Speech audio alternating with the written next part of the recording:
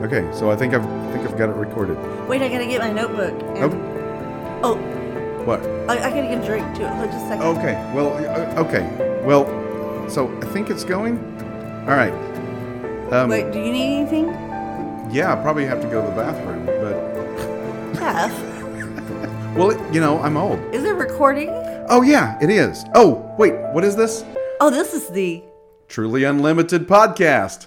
Here we go. Well, hello and welcome back to the Truly Unlimited podcast. My name is Jeff Plunkett and I am here with the lovely, Don Bruce. the talented Don Bruce. Don Bruce, I guess. Yes, they were. I didn't realize it was a continual introduction. It is a continual introduction forever and ever and always. All right. Yes. And so welcome back to our podcast, the Truly Unlimited podcast. And today's episode we're going to talk about, and this is something from our website. We have a tool on our website. It's Perspective Questions. So go to our website, download that. It is absolutely free, no cost to you, also free and zero cost. And, so whatever. Yes, on and on we go. But today the question we're asking is, who are others to God? And we want to remind you that the value of these questions is when you start, is really found in where you start. It's asking the question, who is God first? If you ask the question, who am I to myself, and then work your way out from the middle, you are really starting from a place of emptiness, you're starting from a place of pain, you're starting from a place of confusion, of no real reliability. But if you start with the question of who is God, remember, God is immutable. God has never changed. He's reliable. He's exclusively reliable and permanent. And a lot of times what I like to do is compare it with Jesus's parables about the house built on sand and the house built on the rock. And because if we start with the who am I to myself, that's something that's ever changing. We're not even always sure what that means. Yep. And so it's like the sand because it's constantly shifting, and you can't build anything on that, especially not anything that's permanent. Yeah. And that's why we're looking at this from the side of who is God, because he is the rock. He is permanent and consistent and strong, and what we build on that can stay and be permanent. That is brilliant. That's it in a nutshell. Exactly. She says it much more concise than I do. All right. Thank you for coming in. Oh wait. Yes, and that concludes our broadcast day. No, don't go away. Oh, say. Oh, okay. I didn't realize that was our subject. Yes. All right. So we're going to talk about who are others to God, and this is kind of in the middle of the conversation of these questions, and it gets kind of messy. It gets kind of muddy, this conversation, because again, if you're coming at it from who am I to myself, or who are others to me, that's a later conversation. That's a later question that we're going to talk about much later, in a few weeks, even, or a couple of weeks, I think. We're gonna talk through that, but it's a later conversation. But if you ask this question, who are others to God, but you're really asking, who are others to me, be very cautious there, because what you're doing is you're placing your very flawed, very limited perspective as foremost. You are really placing yourself on the throne and taking God off of the throne. Right. It's that our tendency to, even if we think we're not doing this, it's our tendency to put ourselves in the center, and that everything, even what God does, has to do with us, which is not true at all. Yeah.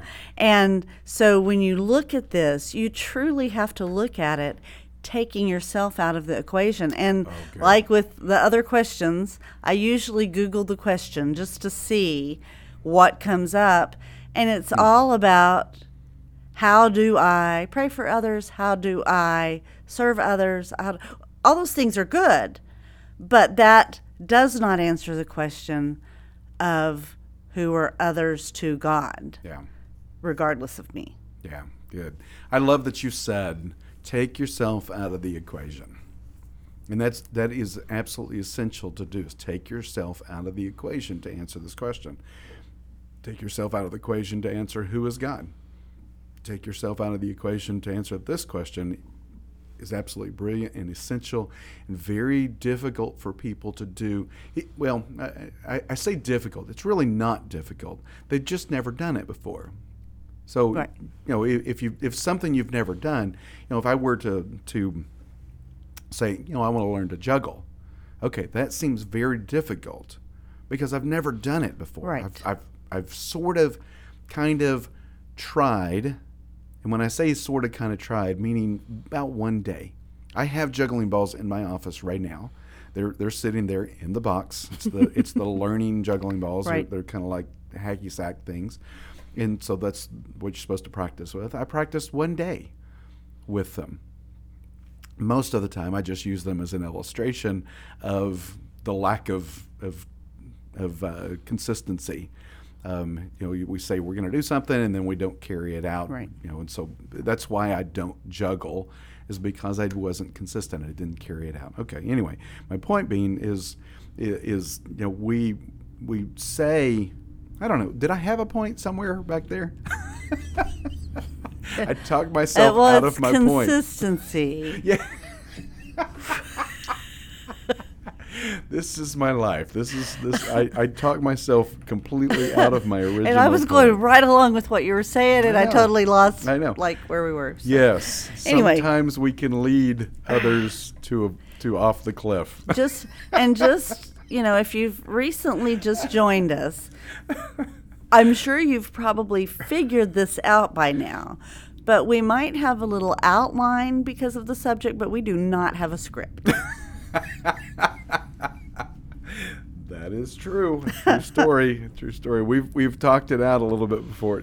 Sometimes a lot before we get on. Not so much today, but anyway. Okay, so let's go back to the original point. I don't know what my point was with the juggling balls. I'm sure there was some fantastic thing. So I'll go back and listen to it. And But we all know he has them. Yes, yeah. So I'll go back and listen to it and go, oh yeah, I know where I was going, and it'll be too late, so it won't really matter. All right.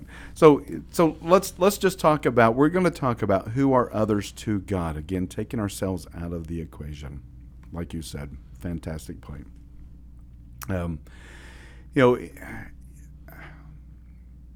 So let me just ask you just the fresh question.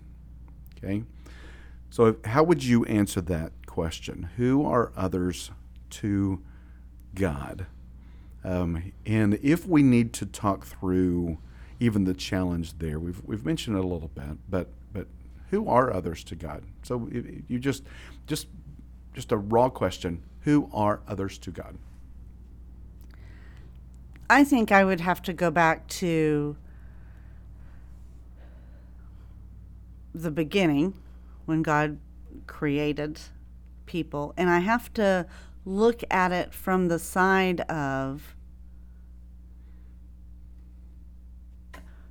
what was God's intent for us in the first place.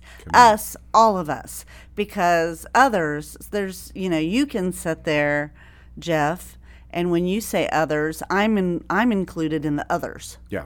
Part. Right. So anybody that's not us is others. And so if we can look at it as humanity rather than specifically how we fit into it, if we look at it as humanity and God's purpose for humanity and how he sees humanity, then I think we can look at it appropriately without just centering it around ourselves again. Yeah. In the intent for humanity is very what we always simple. say. Yeah. It's very simple. Unity with God. unified with God, joined with the glory of God. Right. These are all they all mean the same thing. So I prefer the phrase joining with the glory of God. And I like, which this can get off, but one thing that Jeff started saying in the beginning before he got to joining is he talked about a focus on God. Yes. And I kind of like that too, because our eyes get off into other places. And if we can focus on Him and what He's doing, then a lot of times we can move in that path. It's like if you're driving, you're going down the road and you see something on the side. If you continue to look to the side, your car eventually is going to veer to the side. Yeah. And so it is that looking to Him, because joining with Him has to do with seeing Him, knowing Him. Yeah. It's a relationship. It's not just all right, yeah, I'm going to sign this letter of intent and then I'm done. Yeah. It's truly a relationship in that joining. Yeah. And so, however that's said, what we mean is that very thing of He wants to fellowship with us, commune with us. He doesn't, like Jeff has said before, He doesn't need us,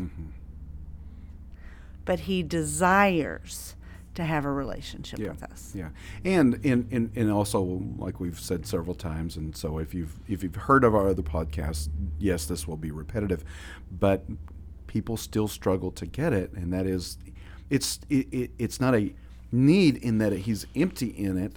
It is a necessity in that it's His nature. His nature is joining. The triune nature of God is joining. Understand that is the single most important thing you can ever understand. If you don't get that, then the rest of it never makes sense.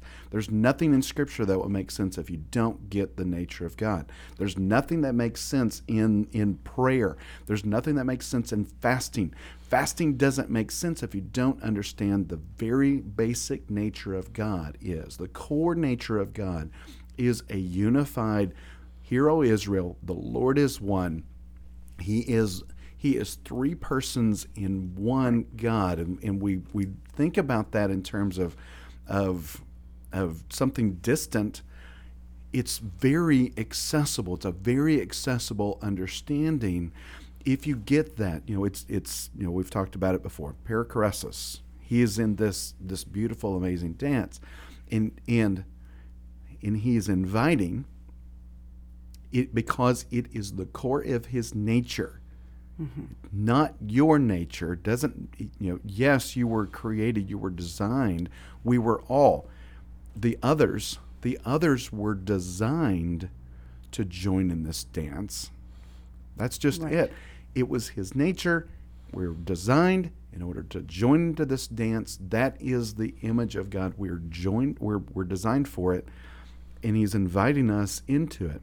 He's already with us. Whether we will be with Him is our decision, is our choice. Right. I was thinking in that, and that's where, clearly we believe that, like you said, God is three persons. And that's why a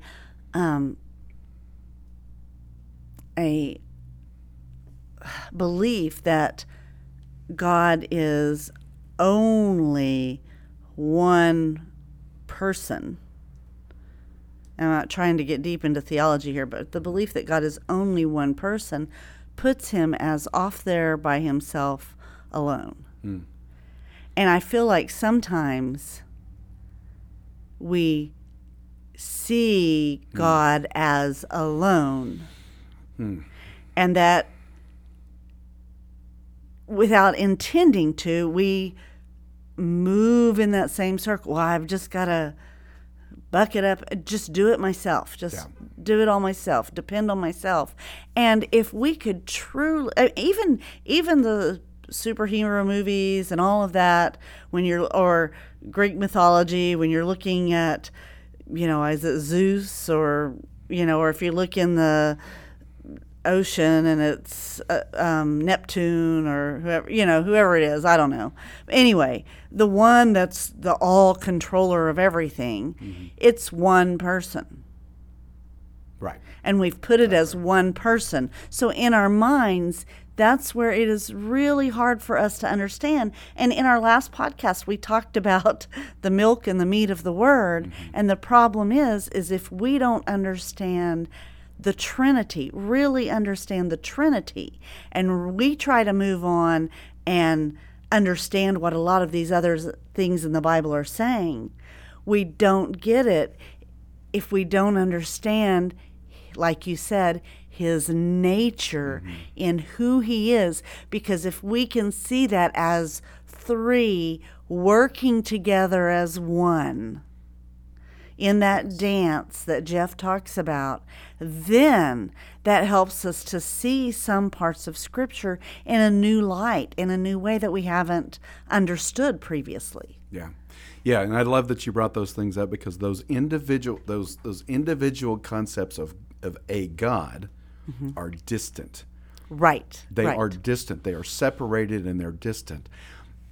A unified triune God, three persons all in one, by his very nature, is present, immanent, and with. He is. That is. I heard. I can't remember if I heard it in a conversation or read it somewhere the other day, where somebody was asking the question, how could God possibly be so present with us? How is that even remotely possible? Because he is so vast. I think it was actually in a blog, which I was very confused by, to be honest with you, because it was a very prominent ministry organization that was really asking this question, and I was just sort of appalled by the suggestion that it would even in their only answer was, you just have to have faith and you have to believe it. You can't understand it. No, look, understanding the triune nature of God is completely and totally understandable, because it is the nature of God. He tells us we can understand. Yes, absolutely.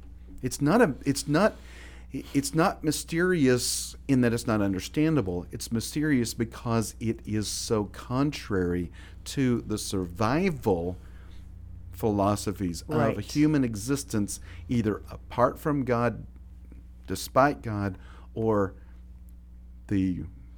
I'm self-centered, but I'm going to use God on my behalf, with God's help perspective. It's still, we're disregarding God, placing ourselves at the center. Okay. Now, if you're listening, which I hope you are, and if you weren't listening, you wouldn't be able to hear me say that. So obviously you are. So that was kind of a silly thing to say. Okay, so if you're listening to this going, what does this have to do with who are others to God? Understand that here's the thing. He is inviting others into this dance. That's just the thing. Who are others to God? They are invited. When we view others, we can view them as they are invited.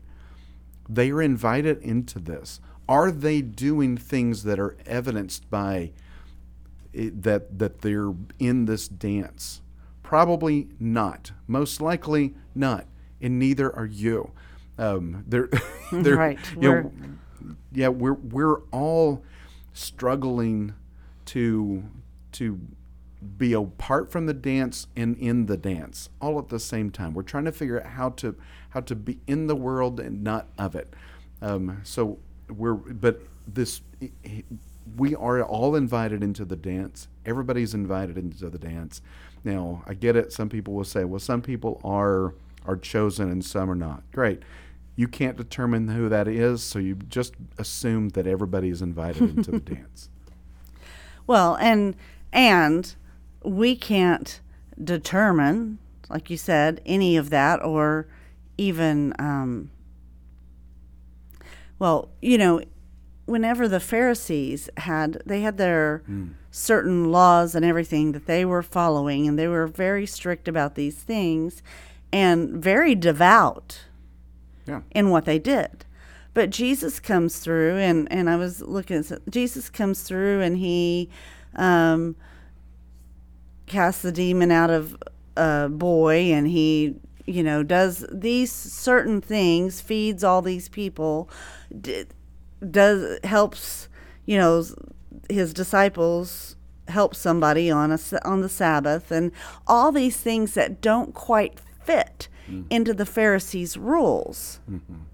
And because the Pharisees had this idea that these others are not following these rules, therefore maybe they don't merit our help, they don't merit our attention, whatever it is. But it was based on those they had gotten so caught up with the do's and don'ts of their society, and they had lost any type of relationship aspect with people.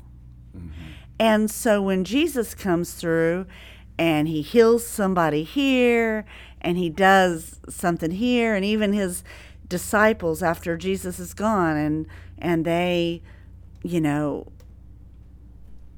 say, silver and gold have I none, but I'm going to give you what I have.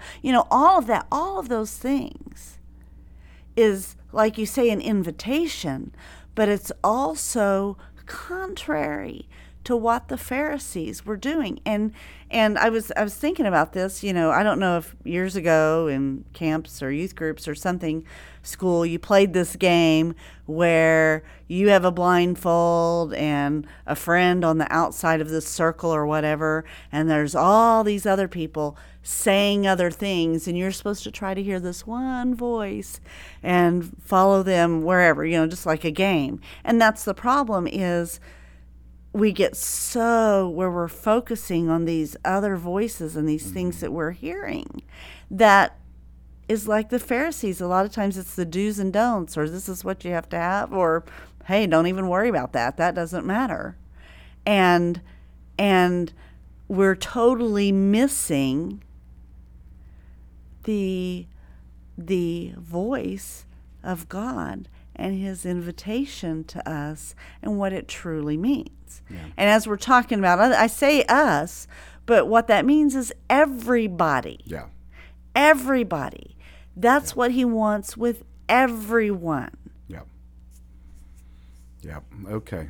So I wasn't planning on doing this, but I'm going to do it. Okay. Okay. Scared. I'm gonna. Yes, you should be. Oh, I'm gonna kind of go off just a moment. Oh. But I want to read a passage of scripture first.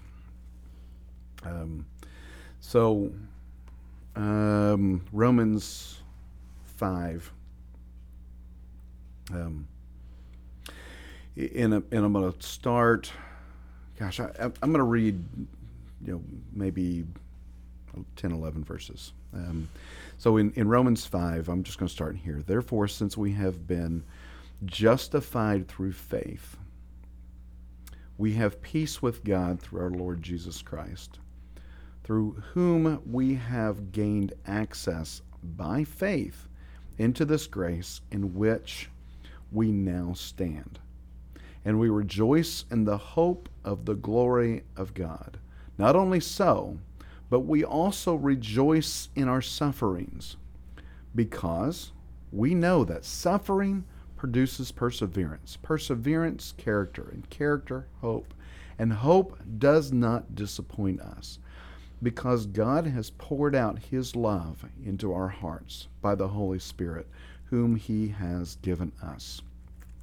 You see, at just the right time, when we were still powerless. I'm going to let that word sit just for a second. When we were still powerless, Christ died for the ungodly. Christ died for who? The ungodly. Very rarely will anyone die for a righteous man, though for a good man someone might possibly dare to die. I think that passage, right, that little verse right there is Paul kind of doing what I do, where I kind of get deep into my illustration and get off my point. But anyway, but God demonstrates his own love for us in this, and here it is: while we were still sinners, Christ died for us. Us, others, us. Yes. Yes. Yes. Who? Yes. Everybody. Since we have now been justified by his blood, how much more shall we be saved from God's wrath through him? For if, when we were God's enemies, when we were God's enemies, we were reconciled to him through the death of his Son, how much more, having been reconciled, shall we be saved through his life?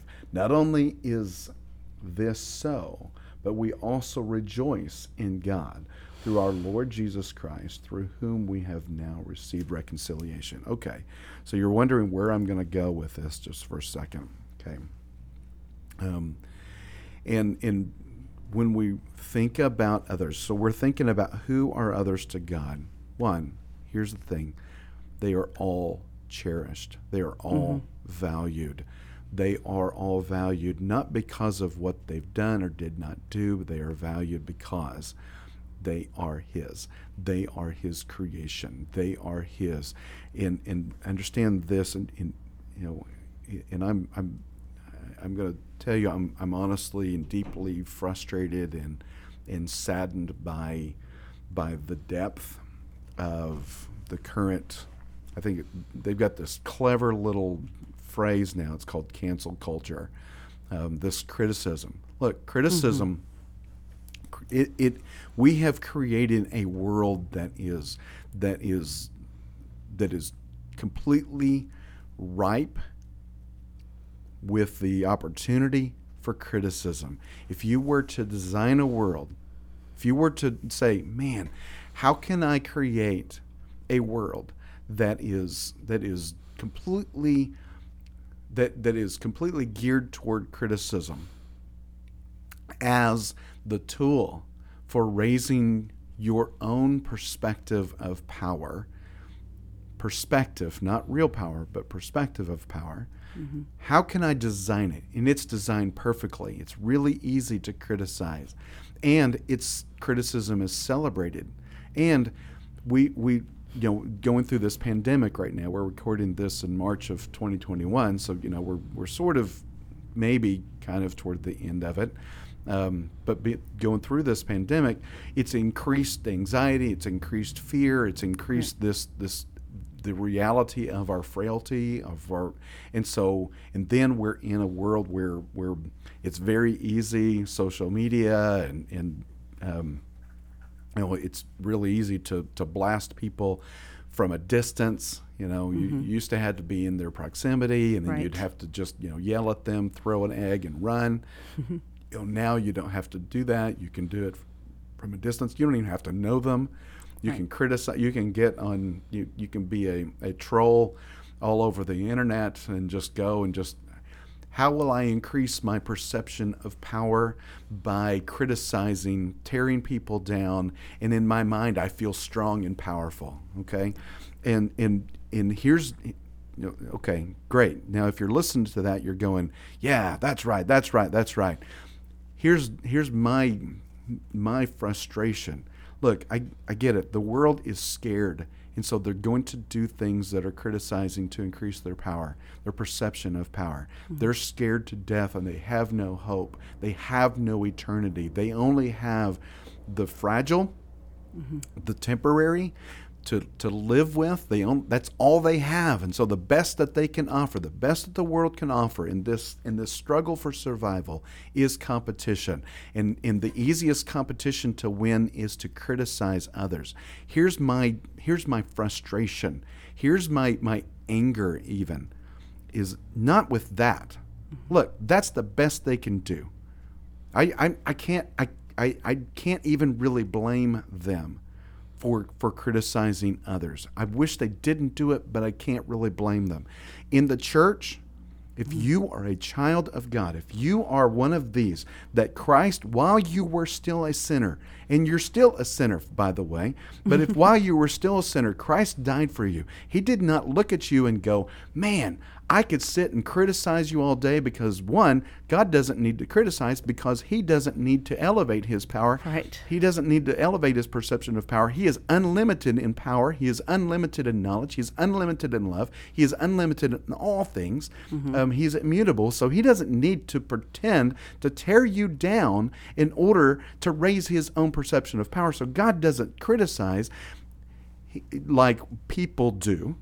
Right. Because we're pretending to raise our power. So, church, I am begging you. Look, criticism is the most cowardly, weak. It is a evidence of your weakness. It is evidence of our weakness when we criticize. And is that to say that I don't criticize? No, I do sometimes because I am an absolutely human being and I'm living in this world. But whenever I do catch myself and I go, man, that is the weakest thing I could ever do. Now, if you're sitting in so if we're sitting in our churches and we're going blah blah blah blah blah blah blah, they, let me tell you what you're revealing. You're revealing a lack of faith. You're revealing a fear. You're revealing your fear. You don't like this? I know, I get it. People are not going to like what I'm saying right now because they know it's true. That you're revealing, when you are criticizing, you're revealing your weakness. When you're criticizing, you're revealing your fear. When you're criticizing, you are revealing your lack of faith in the unlimited God. And you're saying, and I'm criticizing so that I raise my power. Why would you need to raise your perception of power? Because you're afraid you're losing it. Why are you afraid you're losing it? Because it will impact my survival. Who cares about our survival? What difference does our survival make? What difference does this body make? I don't care about this body. This thing is not even all that great. I don't. It's temporary. Yeah, it's temporary. So what I want is I want to live on permanence. And living on permanence, if you're living on permanence, the others, you will see the others the way God sees them, as valuable, as cherished, as desirable, as invited into the dance, regardless. And you go, but they're doing sin. Yeah, so are you. And you're doing it right now whenever you're criticizing. And I don't mean judging. I don't mean like discerning. What I'm talking about is criticizing, tearing people down. Because, look, while you were yet a sinner, Christ died for you. While you were an enemy of Christ, he died for you. They may still be sinners. They may still be enemies of God. They may not have joined the dance. Don't criticize. Love them. Cherish them. Invite them into the dance, because that's what God is doing. Who are others to God? Doesn't matter what they're doing. They're still invited into the dance. Right. And I don't know why we get this idea that we think that if we criticize, which it seems like in this past year, if we criticize strongly, then people are going to come to our side. Because they want to criticize. They because they're feeling the weakness too. They're feeling the fear. That's why there's group criticism, because it's like, hey, I'm scared. I need to raise my perception of power, so I'm going to criticize, and it would be great if I had a group of criticizers.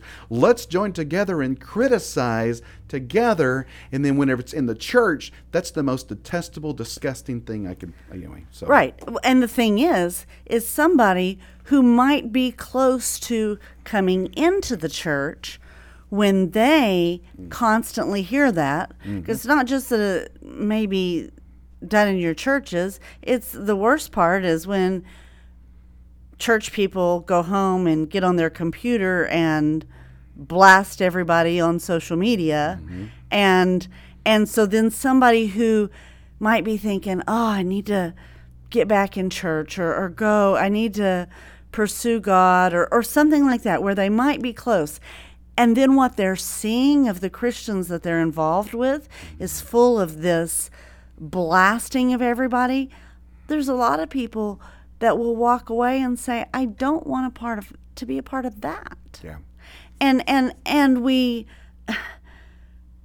the very people that God is trying to draw in, we are looking at those others of God and thinking we're telling them what's right, which half the time what Christians spout as criticism on social media isn't even close to right.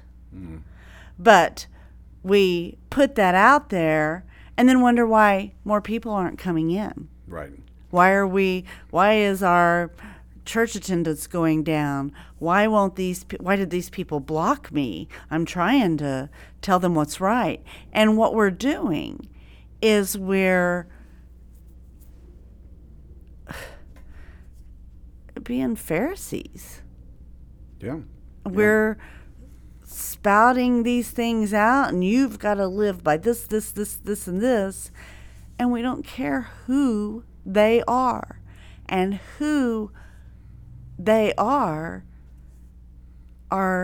children, adults or not, but they are people that have been designed by God in their mother's womb before they were born. They were designed by God, no matter who they were. Shocker, Al Capone was designed by God. Things he did may not have been in God's purpose, but he himself, he was designed by God. Marilyn Manson, designed by God, may not have done what God had may not have fulfilled a purpose for his life. You know what? Sometimes these people may. Right. And just because it doesn't look pretty doesn't mean anything. I mean, God hardened Pharaoh's heart. Things Pharaoh did that was against what it looks like needed to be done. God hardened his heart. We don't understand all of that. We need to stop trying to figure it all out of things like that. And let's go back to, who is God? Yeah. Who is God to me? Yep. Who is God to others? And look at those things and understand this relationship and this joining and this focus on Him, and this other stuff won't matter. Right. Come on. Come on. Tell it. Let's see, John 13, and there's people listening right now that are probably already know where I'm going with this.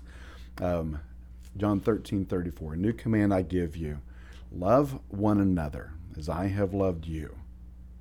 So you must love one another. By this, all men will know that you are my disciples if you love one another. And so by this, there's the song, they'll know we are Christians by our love. Mm-hmm. No, right now, they know we're Christians by our criticism. Right. Right? By our finger pointing, by our fear. They know we're you must be a Christian because you're fearful. You know you're Christians because you're criticizing people. You're coward. You're fighting. Look, they will know we are Christians by our love, by our self-sacrifice, by our willingness to embrace suffering. They will know our love by that. They will know that we are His disciples by that. He suffered, we'll suffer. He died, we'll die. He sacrificed, we'll sacrifice. He loved the prostitute that was brought to him, the woman caught in a sex act with someone who was not her husband, was brought to him in order to test him. Right. Put her to death. Tell us to stone her. And where would our criticism be today in that situation? Yeah. I mean. Yeah. Yeah. So she. Sure. Yeah. Yeah. Exactly. We would look at her and go, "Oh, how detestable! Yeah. How disgusting!" I'm going to keep myself pure by not touching her. I'm not going to touch the leper. I'm not going to touch the blind. These are the others. These are the others. And who are they to God? They are lovely, and they are invited into the dance. Right. They are invited into the dance because of who they are, No, but because of who he is. That's another reason why we say, start with the question, who is God? If you want to understand who are others to God, start with the question, who is God first. Know him first, and then all of this makes sense. If you just look at who you are and your emptiness and your fear and your desire to survive physically, Right. then this doesn't make sense. Who are others to God? Well, I don't really care. All I care about is him saving me. I'm going to disregard them. I'm going to criticize them. I'm going to hate them. I'm going to dismiss them. But no one is dismissed when we start with God. Everyone but ourselves is dismissed. And then if we dismiss everyone but ourselves, we're actually dismissing us if we start with, who are we? Right. Go ahead. Yeah. No, I was just going to say in 1 John 4, that's when it talks about how God is love. And in here, in verse 11, it says, "Dear friends, since God so loved us, we also ought to love one another. No one has ever seen God. But if we love one another, God lives in us, and his love is made complete in us." In verse 8 before that, "Whoever does not love does not know God, because God is love." A lot of people, in this criticism, in this antagonistic society that we have, fancy word, we are against everything. And it does not come out as love. And this is saying, just not to be harsh, well, yes, to be harsh here, whoever does not love does not know God. And there's a lot of people who say they do, who maybe they don't. Down in verse 19 and 20, we love because he first loved us. Yes. Whoever claims to love God, yet hates a brother or sister, is a liar. For whoever does not love their brother and sister whom they have seen cannot love God whom they have not seen. So, what this is saying, it's not just say, oh, you really should do this. No, it's very clear. If you don't love other people, care about other people, then you don't understand who God is. Yeah. That's what that's saying. Yeah. And people will say, well, how can I love them? Because they're doing things that are hurtful or harmful. You know what the real question is? If I love them, I'll get hurt. Right. Yes. Or I'll look tainted to other people that I care about what they think. Yeah, right. Which means I'll be hurt. Right. Exactly. Yeah. Wow, look at us. We're right in sync there. Anyway, in sync. I don't know. No, I don't even know if that's the song, but forget it. Yeah. Oh man. Yeah, that's so good. Wow. I'm just, if you're not getting hurt, then you're not loving. You're probably not loving. If you're not feeling pain. Matter of fact, I'm going to even be more bold. I'm going to say it. If you're not feeling pain in proximity with people, then you're not loving. You're not loving people. Because if you're not in there getting messy, if you're not jumping into people's mess, then you're not loving. And when we were yet sinners, when we were unloving, unlovable, Christ died for us. Did he feel pain? Yes. Did he weep? Yes. Did he get messy? Yes. He walked the earth for 33 years. What's more messy than that? He did not see that equality with God was something to be grasped and held on to and secured, but he made himself empty so that he could be in our presence, be with us, Emmanuel, with us, so that he could get messy and feel that pain, feel our pain with us. He is God with us because he loved us. And who does he love? Yes. Does he love the person that is detestable to you? Yes. Does he love the person who is unclean to you? Yes. Does he care for them deeply? Now, does that mean that all people are going to go and be with him in heaven? No, it does not mean. You have to accept the invitation. Right, yes. Yeah, because you can either be with God or you can be apart from God. Heaven is with God, hell is apart from God. In the fantasy is, oh, there is no hell, blah, blah, blah, because God loves us. No, there is a hell because God loves us. He deeply desires us to be with him. Having a stamp on your ticket is not love. It's not with God. It's not a relationship with God. Here's the thing. I would say that most people who even say I've got my ticket punched. I'm going up to glory land. No, you're probably not, because you're living this life. Or you may. Sure. Or you may, but you're not living the fullness of God.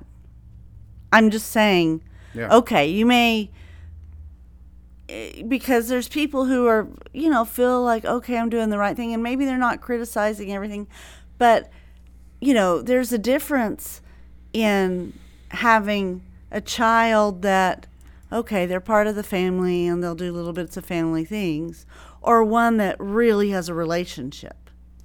And I'm not saying you can't go without a relationship, but what I'm saying is, at least for me, I think there are degrees of it, and there are people that are going to experience God more now than just waiting on later.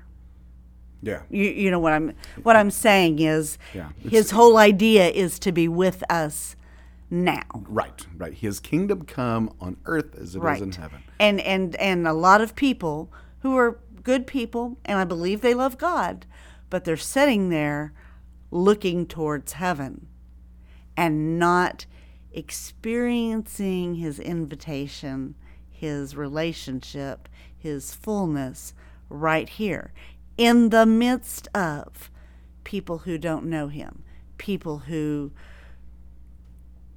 cry against things that the church does. That's part of the joy of it, is because you understand his love more when you're around people who don't love him. Come on, tell it. If we're just around the few people that like us, we can't fully understand. Man, there's so much more I want to say about that, but man, we're out of time. That always happens. It does. Time is ticking away. Boom, boom. Yeah. Anyway, a little DC talk for you. There we go. All right. Yeah, Don, thank you so much for this conversation. We were kind of it. If you're listening to it going, man, they were just all over the place. Understand we really weren't all over the place. All of that has to do with this. All of that is connected to the question, or who are others to God? But if we were to wrap it up, they are infinitely valuable to God. They are infinitely valuable to God. They are loved, not because of what they do, not because of who they are. They didn't earn it. You didn't earn it. I didn't earn it. Nobody earned it. No, it's impossible to earn, and quit pretending that it is. Quit pretending that you earned it. Quit pretending that you're still earning it. Quit pretending that you're retaining it because of what you're doing or what you're not doing. I'm not sinning. I'm not doing this. I'm not, yeah. There is no checklist. Yeah. Now, are we with God? We are constantly, daily returning to God, and we suggest that if you don't have the book Celebration of Discipline by Richard Foster, I've had this book for somewhere around 13 years, 14 years, something like that. Didn't really fully understand it. We talked about this before the podcast. Right. Didn't fully get it. Didn't understand the point. Now that we understand this concept of joining with God, and then I told you, I just got the book Life with God, was reading it and I just poured myself into it, reading it. I was like, this is everything we've been talking about. This is what we've discovered in Scripture. And Richard Foster, another one of his books, Life with God, he talks about this exact thing, and it's like, this is, he has different words, maybe even better words, but it's this with God life, and understand, this is what it's all about, and we want these others to be part of that too. Yeah, and I just want to say, our purpose through this podcast, through Alathus Resources, our purpose is to bring resources and understanding that's to help shift this idea that we've had, or this way of life we've had within the church that is focused on us individually.